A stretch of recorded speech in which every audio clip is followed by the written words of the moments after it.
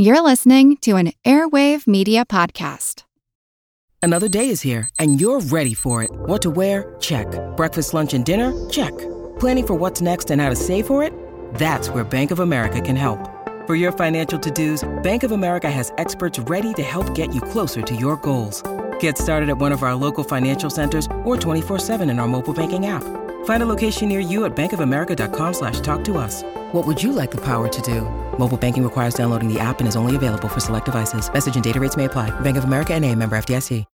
When you need mealtime inspiration, it's worth shopping Kroger, where you'll find over 30,000 mouth-watering choices that excite your inner foodie. And no matter what tasty choice you make, you'll enjoy our everyday low prices, plus extra ways to save, like digital coupons worth over $600 each week. You can also save up to $1 off per gallon at the pump with fuel points. More savings and more inspiring flavors make shopping Kroger worth it every time. Kroger, fresh for everyone. Fuel restrictions apply.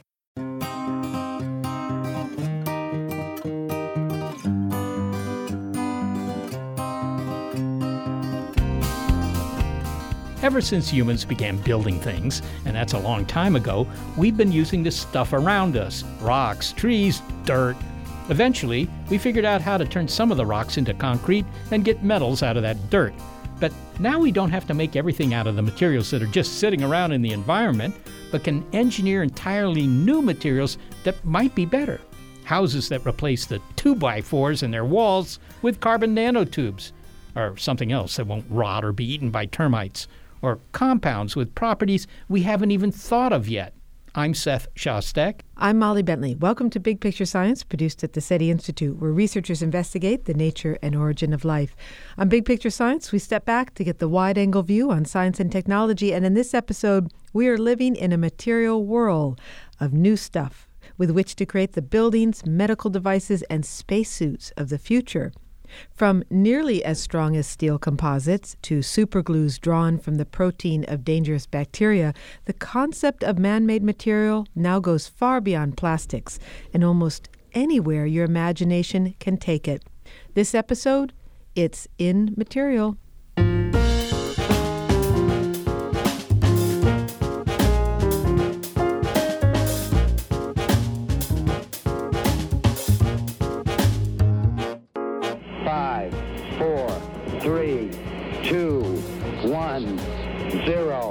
Engine running. Liftoff. We have a liftoff. When we think of the future of materials, it's natural to tilt our heads toward the sky and consider the exotic materials used out there in space. NASA has always been a few giant leaps ahead in seeking out and developing endurable, performance-enhancing modern materials to deal with the rigors of spaceflight and the safety of its astronauts. For the materials they choose, failure is not a desirable option. I mean, space is one tough work environment. Welcome to Space Depot, where ethereal material is thrice the price. Can I help you, sir? Yeah, I'm looking for a structural material that can withstand friction at 17,000 miles an hour, radiation from high-energy particles, and temperatures below minus 300 degrees Fahrenheit. You'll want our carbon composites. This way. Strong, durable, and the light gray is nice. But can you do it in a canary yellow? No superlatives are too outrageous for NASA when it comes to building for space. The agency uses carbon nanotubes and other composites that are the strongest, the stiffest, and have the highest electrical and thermal conductivity. It uses the most space-resistant polymers that combat erosion and the most durable vacuum-sealed plastic pouches to hold powdery tang, which, by the way, NASA did not invent, but did make cool. As our goals for space exploration have changed, materials have evolved. Ever more sophisticated technology has allowed us to build ever more sophisticated spaceships and spacesuits. Astronauts have always been made of the right stuff, as have their spacesuits, until now. The astronauts are still exceptional flight specialists with outstanding mental and physical stamina. But if the next generation of them wants to go deeper into space, to Mars, for instance, their NASA-issued pressurized onesies won't cut it. Nicole Stott is a retired NASA astronaut who last rocketed into space in 2011, although the view from a couple hundred miles up will never be far from her mind. The view is stunning, and you develop a new appreciation for your home planet with that perspective. We got her perspective about the future of spacesuits here on terra firma. A veteran of 2 space flights and 104 days living and working in space on both the Space Shuttle and the International Space Station, she was at the 2017 Space Fest to discuss how to reboot the suit for a new generation of space exploration. Yeah, my first flight was what we called a long-duration space flight. So I went up on a shuttle, STS-128 Discovery flight, and then I spent a little over 3 months on the space station as part of Expeditions 20 and 21. And then I came home on Atlantis, STS-129. Then about a year and a half later, I flew on the final flight of Discovery, STS-133. Nicole, I want to ask you about space suits. Now, did you have to wear a spacesuit when you went up into the ISS? Well, we wore a spacesuit as part of our launch. You know, when we launched on the space shuttle, we had our ascent entry suits on, those orange suits that are, I think, pretty well known. And then once you're on the space station, though, or actually once you're up in space on the space shuttle, it's a pressurized environment. It's like, sea level pressure. So you just wear your normal clothes inside of the spacecraft. And the same thing on the station. And then the only other times you need a spacesuit are if you're going to go outside and do a spacewalk, or if you're getting ready to land and come home. Now, you've been part of a panel here at Space Fest entitled Rebooting the Suit. Sounds like something for, I don't know, Brooks Brothers or Hart Schaffner and Marx. So rebooting the suit, what's wrong with the spacesuits that we have? I don't think there's anything wrong with the spacesuits that we have. We've certainly learned lessons about the structure of it, the engineering behind it, and those kinds of things. That for what we do now on the space station with the spacewalks that we do to repair or install new things on the station, it's fine. But when we start talking about doing more surface exploration, where you're walking around, for extended times on the surface, the suit we have right now won't support that. When we talk about living longer periods of time in a place where you're in a suit a lot, it's just going to need to be a different thing. It's going to need to be more flexible. It's going to need to be more resilient, I think, because it's going to be working hard a lot longer. Okay, so what is the problem? The problem is not one of safety, I assume. It's not that after 10 hours in walking on the surface of Mars, the conventional suits would suddenly become dangerous. It's just that they don't allow you the flexibility to do your job? Yeah, the structure, kind of the build of the suit that we use right now, those big white suits that we use on the station for our spacewalks, they're designed for you to be floating most of the time, for you to be translating with your hands from one place to another. You're not walking anywhere in those suits. They're not built to walk in. They're built for you to move with your hands and for you to then put your feet into a foot restraint somewhere and be held in place. But to walk in those suits they're just not designed to do that. Okay, so we need a better suit if you're going to, for example, be wearing a suit every day on Mars. If you go to Mars and you stay there 6 months, you don't go outside without a suit. Right. And the suits we have today just aren't going to cut it. You'll want to get back inside after a short period of time. Yeah, they're just not designed for what you would be doing walking around on the surface of a planet. They're just not those suits. Okay, so what's the secret to building new suits? I mean, is the improvement likely to come from the new materials then? Or is it just better engineering because we've got some experience? Well, I think it'll be a mix of those things. And from an engineering standpoint, we talked a little bit about the 3D printing aspects of things. If we can make the process for building and repairing suits, having the capability to fix them more efficient, then that'll allow us a little different kind of flexibility in the materials that we have available to do these things. There's a lot of research being done into it. One of the people that most of us know, Dava Newman, who was our deputy administrator for NASA for a while. I mean, she's at MIT and has been doing a lot of interesting research over time on this funky looking, what you would think of as spacey, futuristic looking version of a suit that at this point isn't going to do the job. But the technology that they're investigating, the evolution of what they're doing in that design and thinking about, I think the way they're looking at it is like, if we could have it however we want, it would be like this. Now, how do we get there? Nicole Stott, thank you so very much for speaking with us. Absolutely. Thanks for the interest. I appreciate it. Nicole Stott is an artist and a retired NASA astronaut. Hello, I'm Professor Dava Newman, the Apollo Program Professor of Astronautics at MIT. Hey, Dava, former astronaut Nicole Stott says that you have and she puts it this way, funky-looking, spacey, futuristic-looking version of a suit. Is she right? Yeah, she's absolutely right. What does this suit look like? Well, it's imagine shrink-wrapping an astronaut or yourself. So it looks very different. All traditional suits and every suit that's ever flown is a gas pressurized, so you're kind of in a balloon. It keeps you alive. My biosuit uses a different technology. It still has to pressurize you to keep you alive, but we apply the pressure directly to your skin. So that's called mechanical counterpressure. Now, the big, bulky, pressurized suits that we readily associate with astronauts are filled with gas. This one is not, but it's still applying a kind of pressurization. And why is that important out there?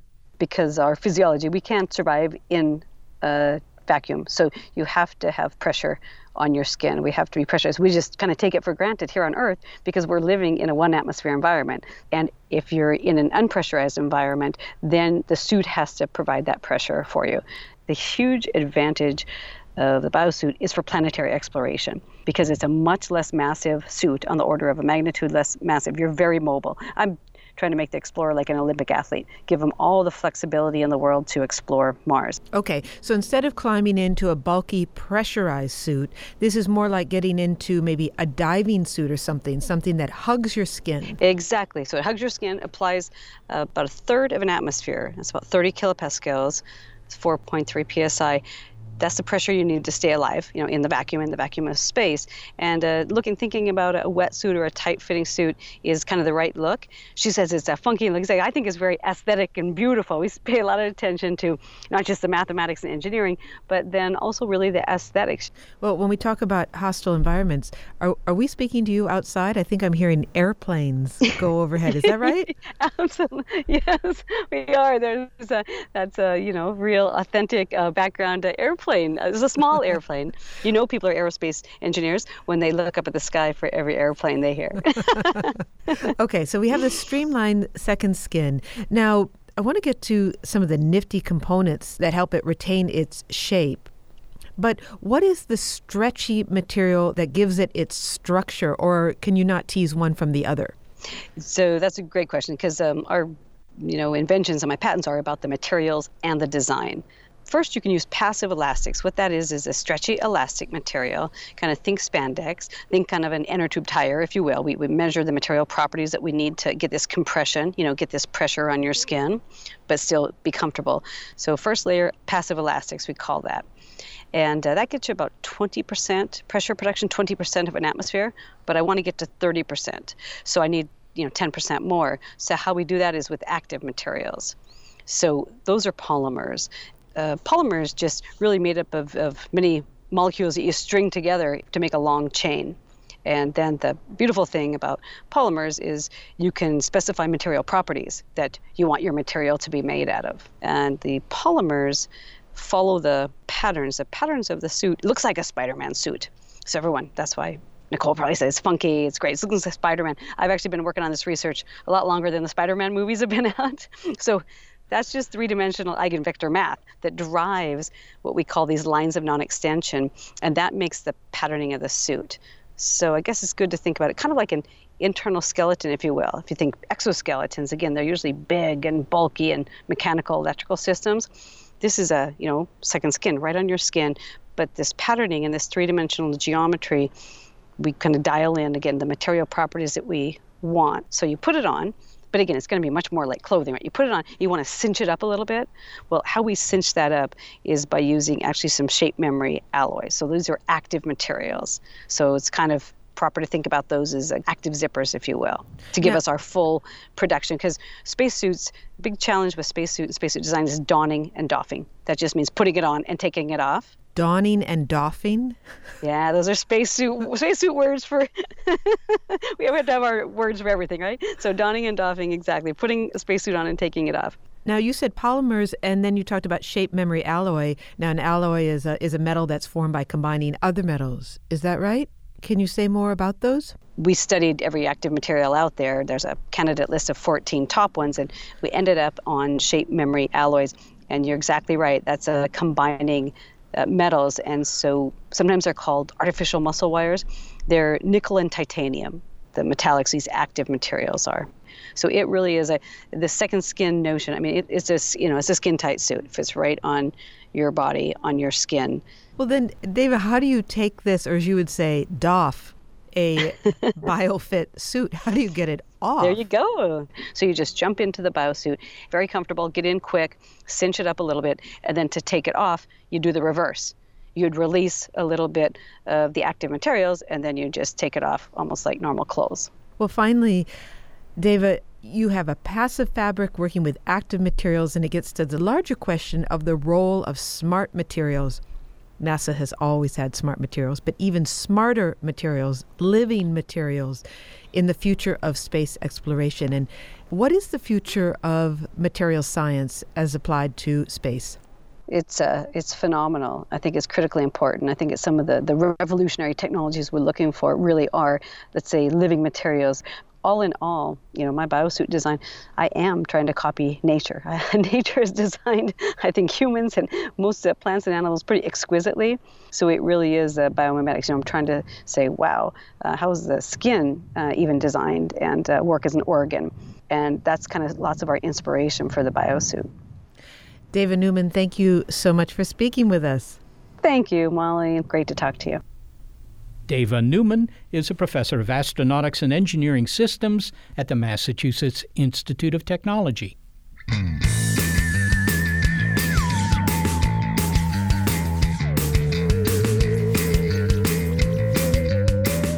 Coming up, NASA hasn't cornered the market on futuristic materials or those that are inspired by biology. One exceptional example can be found on the web, the one that's in the corner of your attic. It's In Material from Big Picture Science.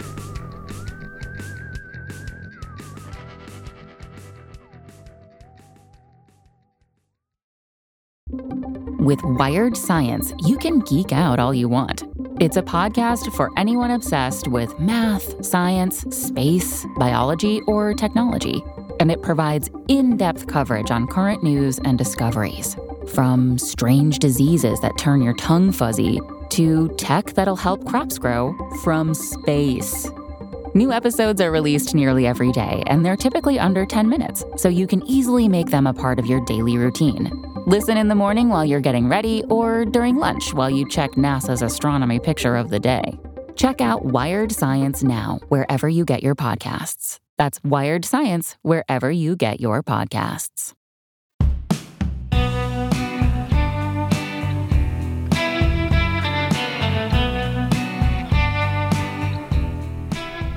Okay, NASA has a pretty impressive research and development program, but there's one R&D effort that's even better. With oodles of time on its side, evolution has produced some of the most well-adapted and strangest materials ever. Spider silk is deceiving. You can easily remove these gossamer threads in your attic with a wipe of the cloth, but they are remarkably strong. Spider silk is not stronger than steel, but its tensile strength, that is, its resistance to breaking under tension, is comparable.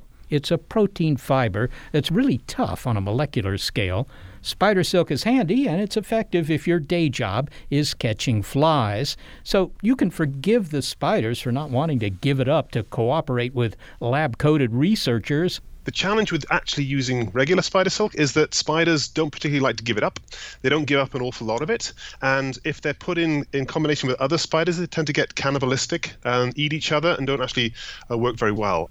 Since spiders prefer to be solitary spinners, scientists are finding ways to synthesize spider silk. According to Andrew Dent, Vice President of Library and Materials Research at Material Connection, a consultancy firm that seeks out promising new materials for designers and manufacturers. But the silk production needs to be scaled up.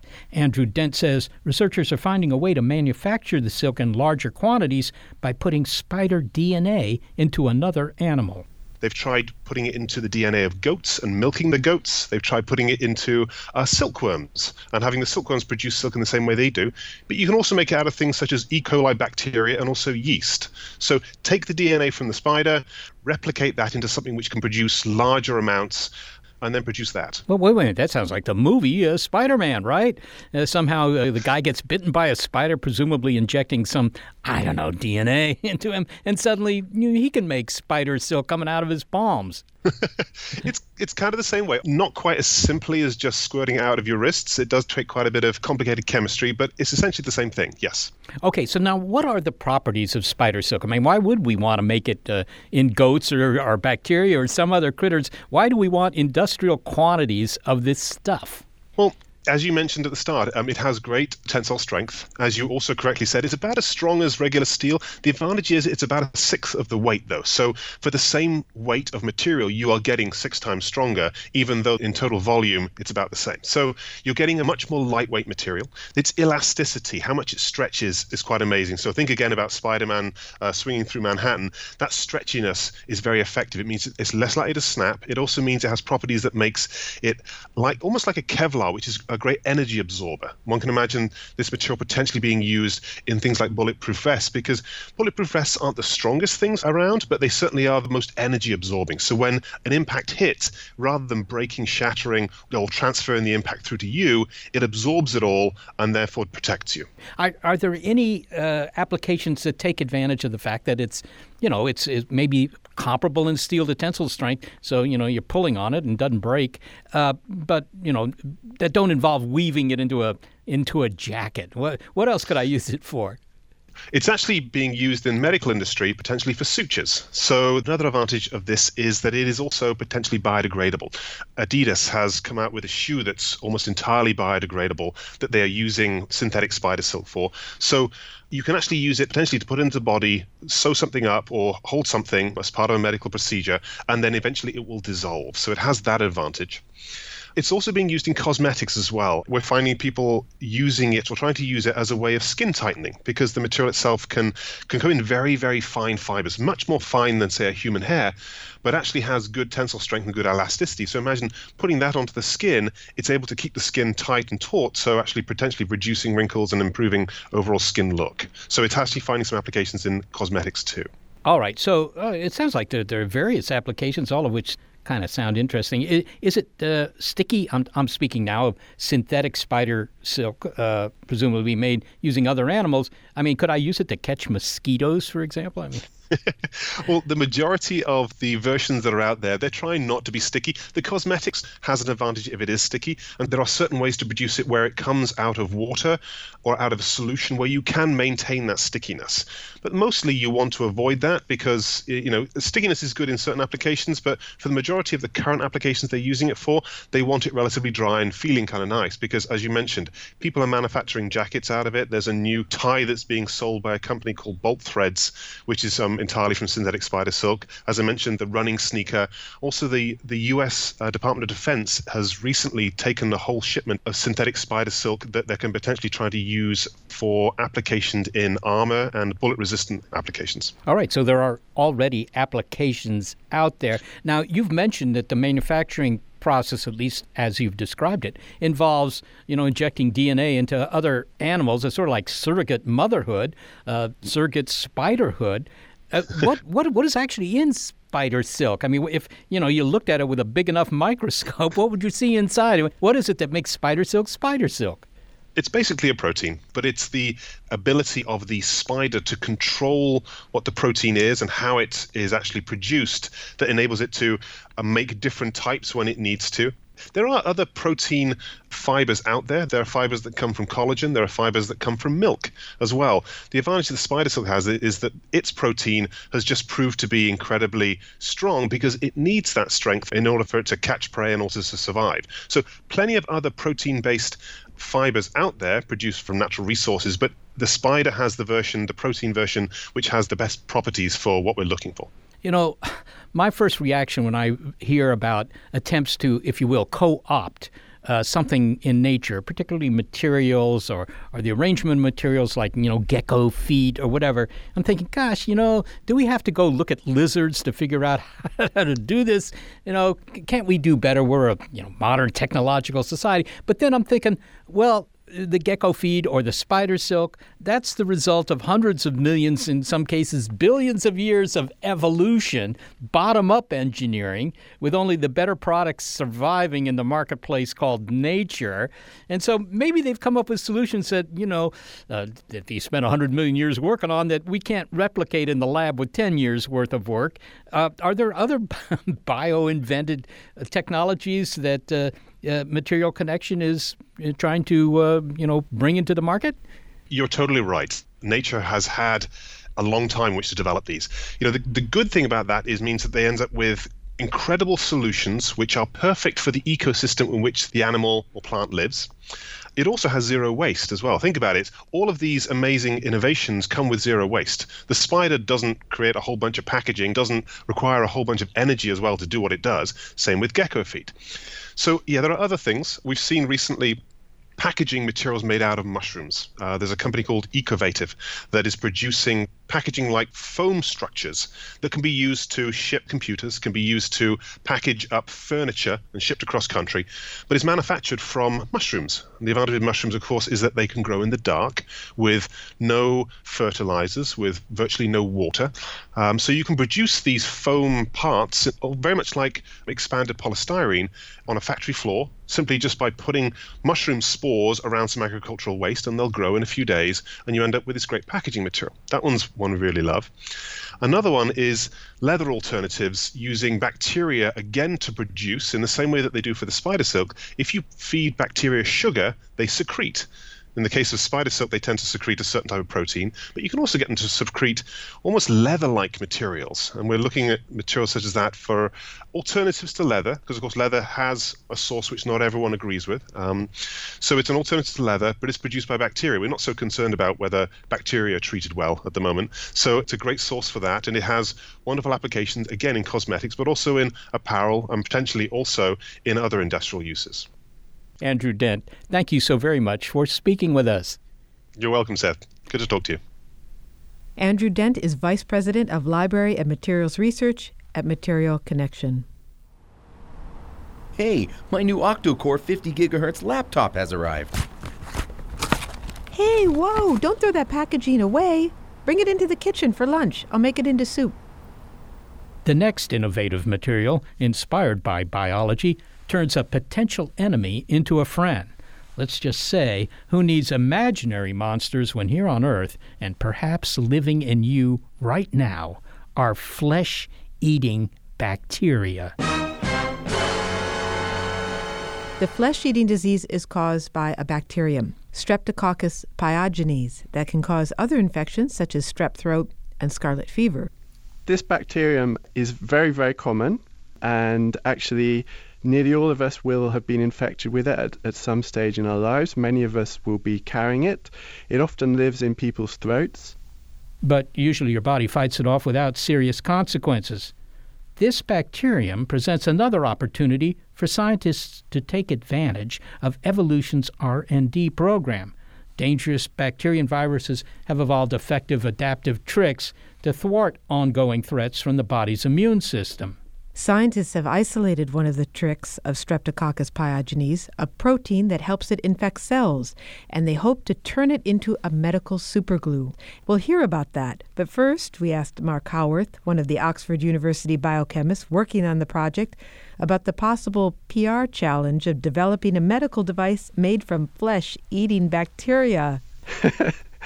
Okay, so nothing's alive that we work with. So the wonder of genetic engineering is that we can take a quite scary bacterium that has the potential to cause these diseases, occasionally this flesh-eating disease, and we can take interesting components of that, and then we can make them in any system we like away from the dangerous organism, so we can make it entirely safe.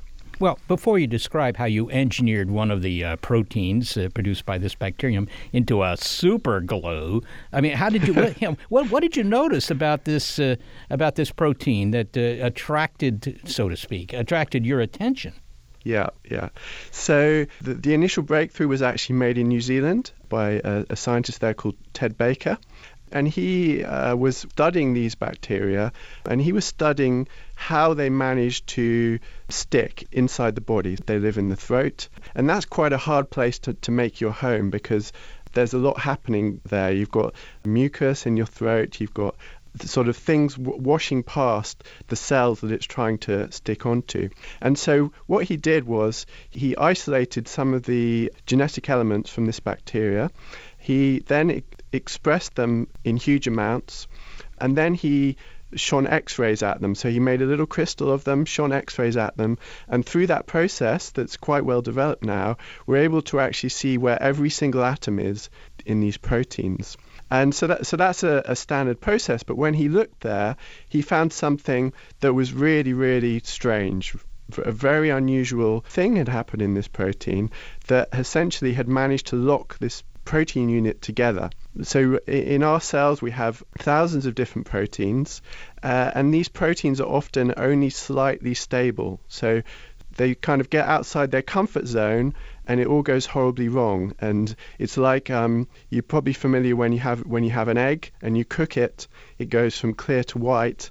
What's happening there is it's all sort of clotting and gumming together, and these proteins are getting very disordered. So that's sort of the standard process, but in this bacterium there's a lock that holds this protein, so you can do these horrible things to it. You can heat it, you can put it in a very different situations compared to what organisms would normally encounter, and it manages to hold itself together. So that was the trigger for us to come in. And we thought that this very unusual chemistry that you find in this lock could be adapted into a glue. This was done by a graduate student, Bijan Zachary, working in my lab. And he found that he could split this protein into two parts. And these parts, these are called SpyTag and SpyCatcher. All right, so from Streptococcus pyogenes, you get SPY or something like that, right? Yeah, exactly. Okay, what you found was that within this protein, there was a kind of a bond in there that was very, very strong, much more so than in, your run-of-the-mill, protein or something. And he was able to split that bond and make these two pieces. Yep. Now, let's talk for a minute about how this works. But indeed, how glue works. Most people don't think about it; they just squeeze it out and use it. But some of it functions kind of like cement, right? You squeeze out some goo from the glue, and when it hardens, the two things you're gluing together become trapped, and so they kind of stick together. But it's all dependent on that cement. That's pretty simple, but that's not how your glue works. It isn't that it's making some sort of matrix of gunk that hardens. Yeah, so it's really precise. So we know exactly the atoms that are reacting, and superglue is one analogy. It's not a perfect analogy because we all know when we try and fix a cup or a chair with superglue, we drop it on the floor and then it'll break again. But with our superglue, we've actually found that there's nothing you can do to break it apart. So this is a protein superglue that, as far as we know, will stay stuck forever. And the mechanism there is what's called a covalent bond. Is that right? Yeah, exactly. All right. So it's a covalent bond, and it's one of the most stable covalent bonds you can form. One of the reasons that it's quite special is because, as I said, this is a kind of chemistry that you find in this bacterium, but you don't find it in many other places. This is not mechanical, right? When I think of proteins, I don't know anything about proteins, but I imagine these pictures you see in the magazines with complex things that look like rats' nests, and and some of them can kind of fit into other proteins like puzzle pieces, and that always strikes me as rather mechanical. It's just like a lock and key kind of thing. But this is an electronic, if you will, attraction there, and you say this is tougher than nails. Yeah, spot on. So that's a really good analogy that you have these puzzle pieces fitting together, and often it's that shape matching that's the only thing that's holding it. And so that may stick for a second, it may stick for occasionally half an hour, but what we can do with our glue is, as I said, we can stick it forever. Well, I think listeners might be thinking, okay, this is what I need to repair that chair leg, right? Because I'm not likely to boil it in hydrochloric acid or anything else. But But that's not the kind of application you're looking at here. What are the applications? So the one that we're most excited about is its possibilities to speed up the way that people produce vaccines. And the one we focused on particularly is malaria. So there are about 200 million cases of malaria each year. There are drugs that are effective against malaria, but it's just so hard to get them to everyone who needs them. So where does the BiTag come in? Well, when you give a vaccine, what you want to do is make that vaccine look just like a virus.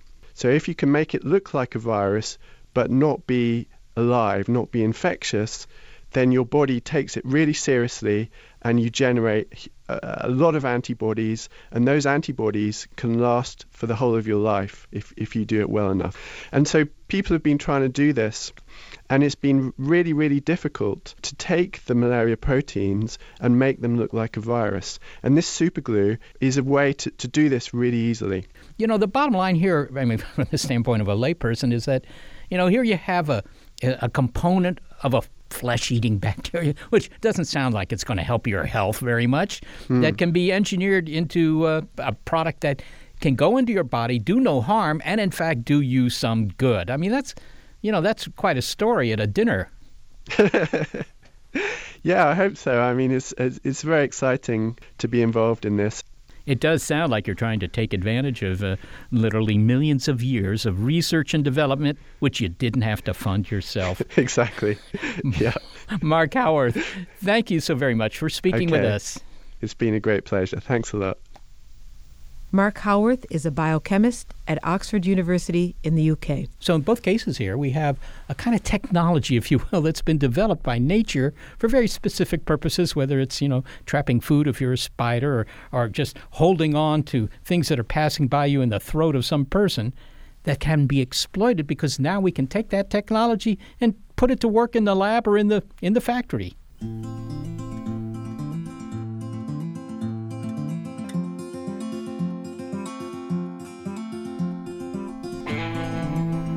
Up next, going beyond the materials that nature has produced. It's In Material from Big Picture Science.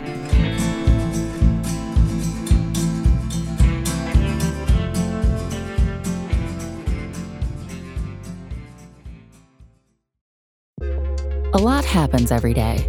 Cut through some of the noise by listening to What's New with Wired, a podcast that provides in-depth coverage on technology and culture.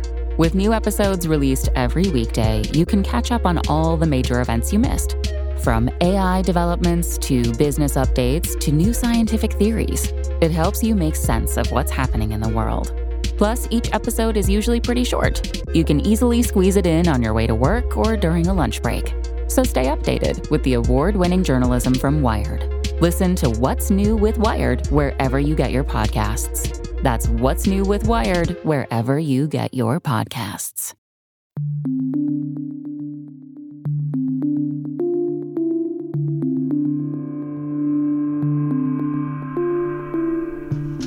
As we consider the materials of the future and what we could make with them, well, how could we not get some perspective from this guy? I'm Mark Miodownik. I'm Director of the Institute of Making at University College London. The Institute of Making, I mean, how great is that? Just saying its name starts the creative juices flowing. But that cool title, plus the fact that Dr. Miodownik is a materials scientist himself and the author of Stuff Matters, Exploring the Marvelous Materials That Shape Our Man-Made World, and the recipient of the 2017 Michael Faraday Prize for Excellence in Science Communication in the UK, none of that seems to preclude indifference to materials science on the part of his incoming students. The preconception they have is that it's a kind of quite dull subject which they have to learn because they have to know about it because everything is made of something. And so all aspects of engineering, all aspects of architecture, art, all rely on knowledge of materials. So they kind of have to do it, but they sort of think it's going to be boring. And what I wanted them to take away at the end of it is that if you want to understand materials and be an innovator in any field, fashion or wearable tech, healthcare, it's not a theoretical subject. At its heart, it's about making things. And that is also what's so enjoyable about it. Well, indeed, it's not dull. In this century, we're going to see a revolution in materials.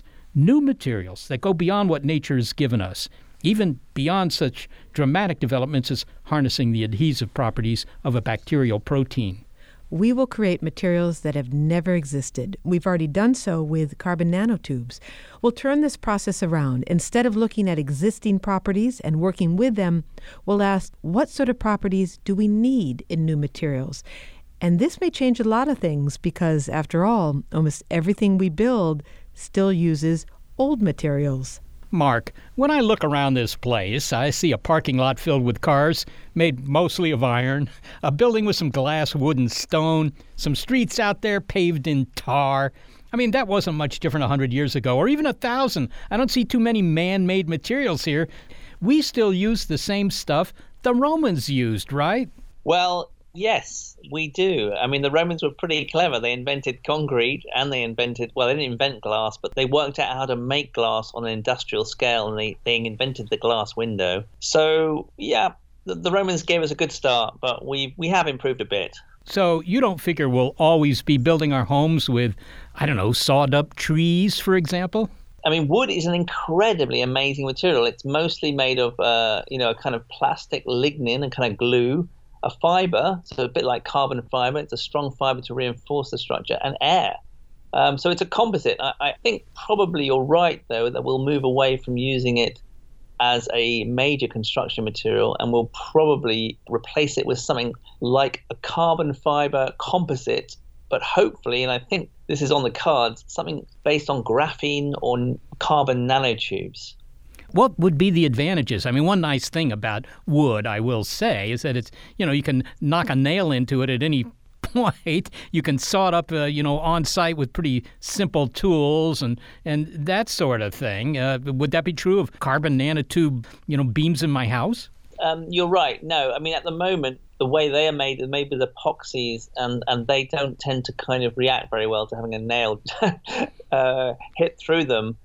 But I mean, we're in the early days of these synthetic composites. You have to remember that when you build big, you also make heavy structures, and they are under a lot of stress. Especially if you build tall, they end up with a lot of wind stress.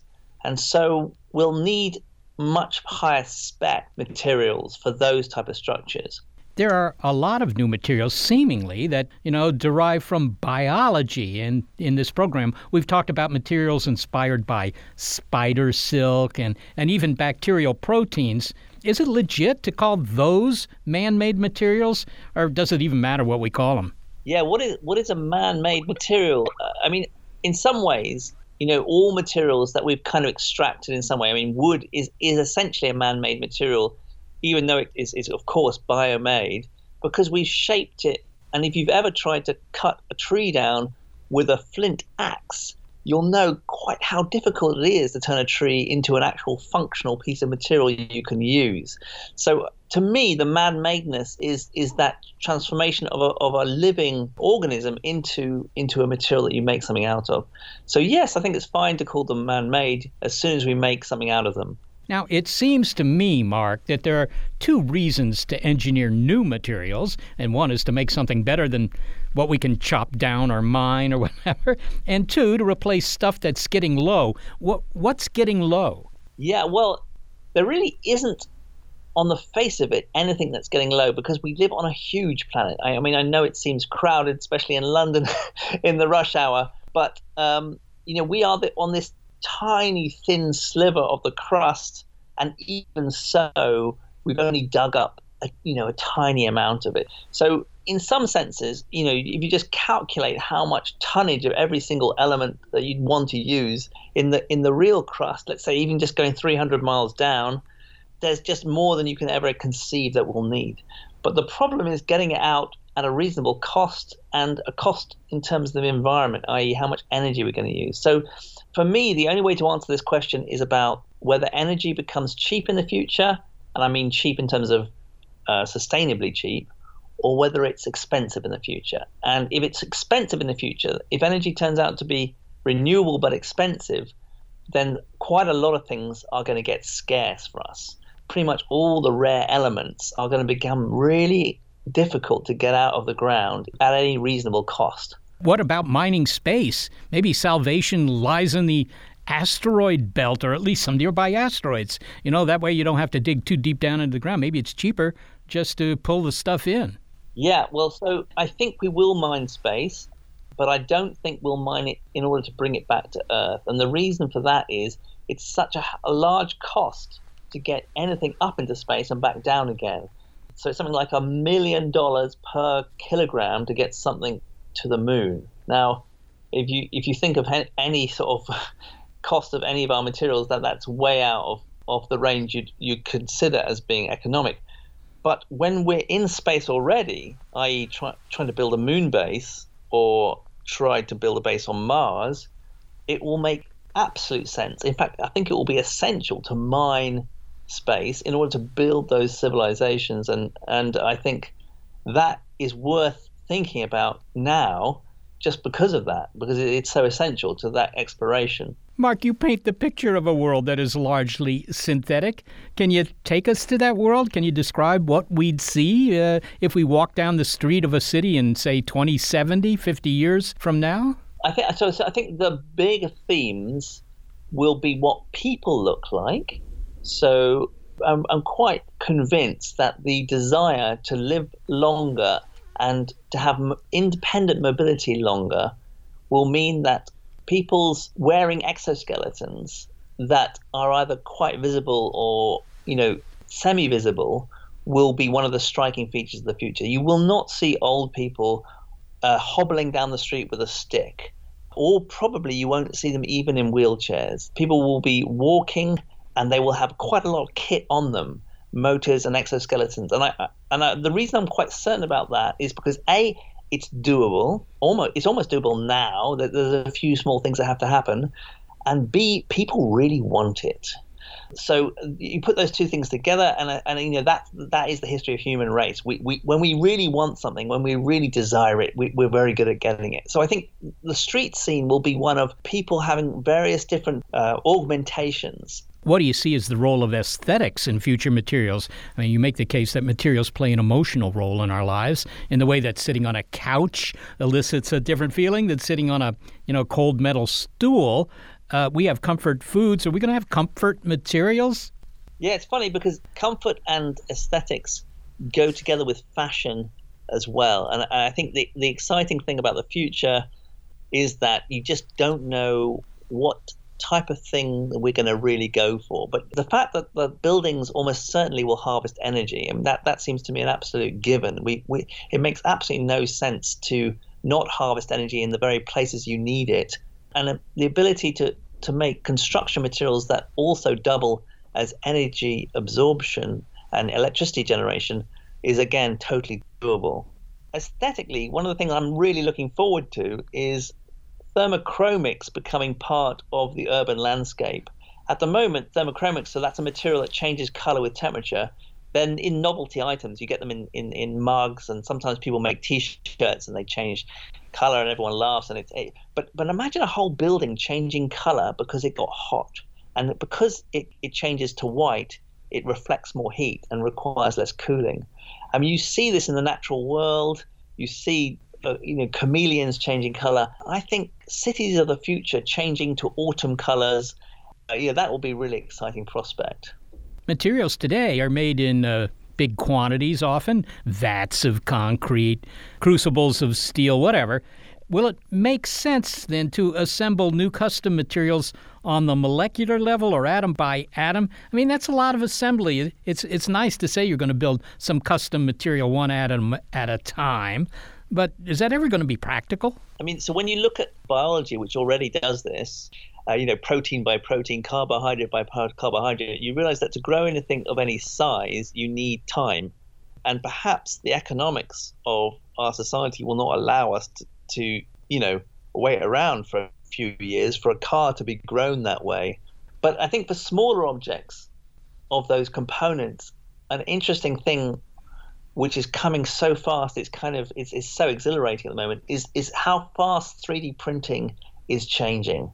And the idea that which I really like, that you won't have to buy a whole new car just because one component of your car is now defunct and you can't find the spare part, will end. That the digital file of any component will be available and you can just print it off. Already the military are using this. That's how they're using it to get rid of supply chain problems. And 3D printing of objects on demand, perhaps even clothes, certainly, any component in your house, I think that's coming. Mark Miodownik, thanks so very much for speaking with us and giving us all this interesting material. Pleasure. Mark Miodownik is director of the Institute of Making at University College London. Well, here we have it. I mean, today when we think of tinkering with molecular structures, it's mostly in terms of biology, using CRISPR technology or something similar to edit DNA to avoid or cure some disease. But there's just so much real promise in engineering at the molecular, maybe even the atomic level, to make stuff that's, super strong or doesn't need to be painted, maintained, cleaned, whatever. And so, yeah, sure, there's a problem scaling such things up to industrial quantities. That's hard. But hard things, well, they're only hard. It's interesting that he gave examples of material science that are not drawn from nature. For example, carbon nanotubes and buildings that will change color. But even in that example, he compared the buildings changing color to a chameleon. So maybe you can't really get away from the biological examples that evolution has presented us. Well, I mean, I guess that's a tribute to biology. But hey, it's been busy for almost 4 billion years, so maybe it's not so surprising that it's so surprising. So in this century, we are going to see many new materials, all different kinds, smart materials, materials that are more flexible, that are so-called living materials. Yeah, I think so. And just, the fact that you could build materials for building bridges, for example, that don't require maintenance, that kind of thing. Just think of what that might mean for society. Are you looking forward to ingesting some protein derived from flesh-eating bacteria? Listen, I don't have anything against those flesh-eating bacteria. They got to live, too. And besides, I'm a flesh-eating hominid.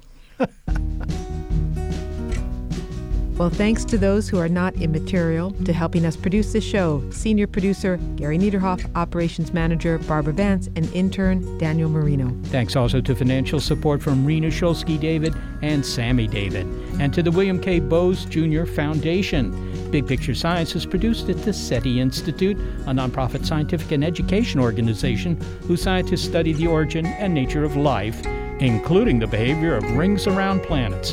And a big thanks also to our listeners. Your ears have been attuned to an episode of Big Picture Science called It's Immaterial. If you'd like to hear more Big Picture Science, well, you'll find episodes in our archive at bigpicturescience.org. And if you're a podcast listener but prefer listening to over-the-air radio because, after all, radios allow you to tune in all sorts of interesting material, check out the listing on our website of radio stations that carry the program. And if your local station is not on that list, consider letting them know you like the show.